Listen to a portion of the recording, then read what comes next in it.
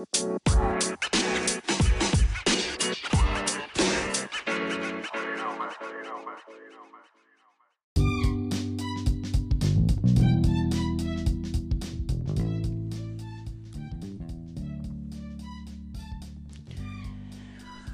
again, and welcome to another podcast where I share interesting tips, info and thoughts about growing and developing, things that I've found helpful myself along the way as I've gone on my ramble through life, as I continue to grow, not just older but hopefully a little bit wiser too.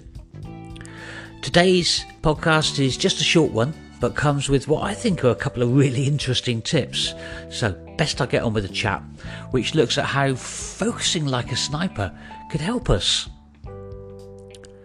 Typically, when we approach a goal or a task which takes some time to complete, we'll apply our focus with a determined concentration, making it a priority and trying to avoid anything distracting us along the way. So, to help, I just wanted to share a couple of tips which you may find helpful, both of which are techniques adopted by military snipers. Now, military snipers, their role is to focus on a specific target, yeah? Now, their primary function is actually to gather intelligence through observation over a period of time. That typical image of a sniper firing a weapon at a target from a long distance away is only one part of their job. So this observation requires focus on the target, concentration on what's straight ahead in front, avoiding distraction. Looking directly at the target is key then, so you may think. However, in a sniper's case, they are also taught the importance of not just looking directly at the target, but also what is around it, the periphery. For whilst the centre of the retina is good at identifying the detail, it's not necessarily so good at distinguishing movement around it. Now, I'm sure you can think of a time yourself when you've been so focused and involved in an activity that you never even noticed someone walk into a room. At best, their movement was maybe just a blur. More likely, it was totally unnoticed until they appeared almost in front of you. You see, we zoom into the detail, almost becoming blinkered to what's going on around. So, tip number one is, you see, when focusing on something like a task or a goal, whilst this becomes your target and your centre point of concentration and focus, don't forget over time to stay aware of and scan the periphery too. Why? Well, you may notice that something which maybe wasn't there before is there now, or maybe something has changed.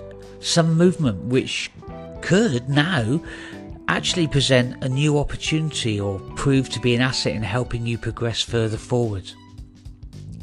You see, the environment continues to change all around us, and as we choose to grow and evolve, so the landscape does too.